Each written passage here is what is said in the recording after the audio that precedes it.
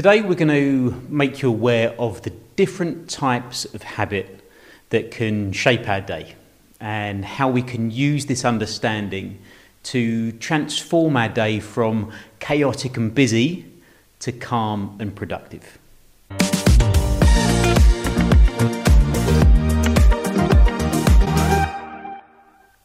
Hello everybody and welcome to the Health and Sports Show. My name is Tom Butterfield and I'll be your host as always to take you through the interesting world of habits. We all have habits and routines, don't we? It might be the order in which we get ready in the morning. It might be when we're making a cup of tea. You might put the milk in first. I'm sure that will set off a few arguments. Do you hang your keys up as soon as you enter the house? These might take absolutely zero thought and very little effort because we do these habits all the time.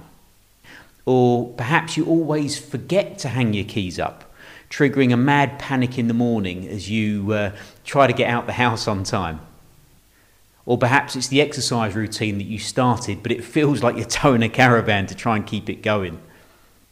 We just can't get any sort of momentum going, and slowly over time we drift back to our normal routine of sitting on the couch. But why are some habits so difficult?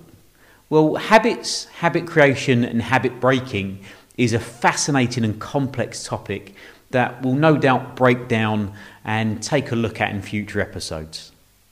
But here are our three main types of habit. Number one, we have uphill habits. These habits are difficult to start and easy to stop. I think most people would put activity, exercise, healthy eating, and definitely housework into this category. It takes time and effort to get yourself outside.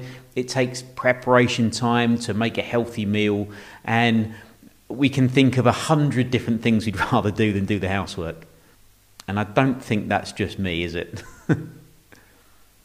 And number two are downhill habits.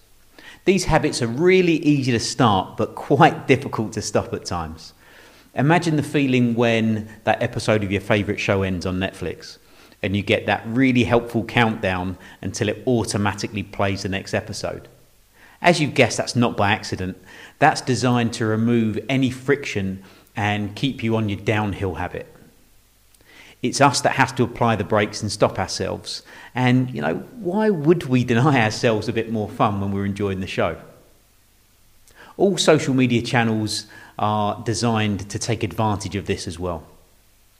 The scroll down never ends, the short video plays on a loop, and the algorithms keep bringing us stuff that we like.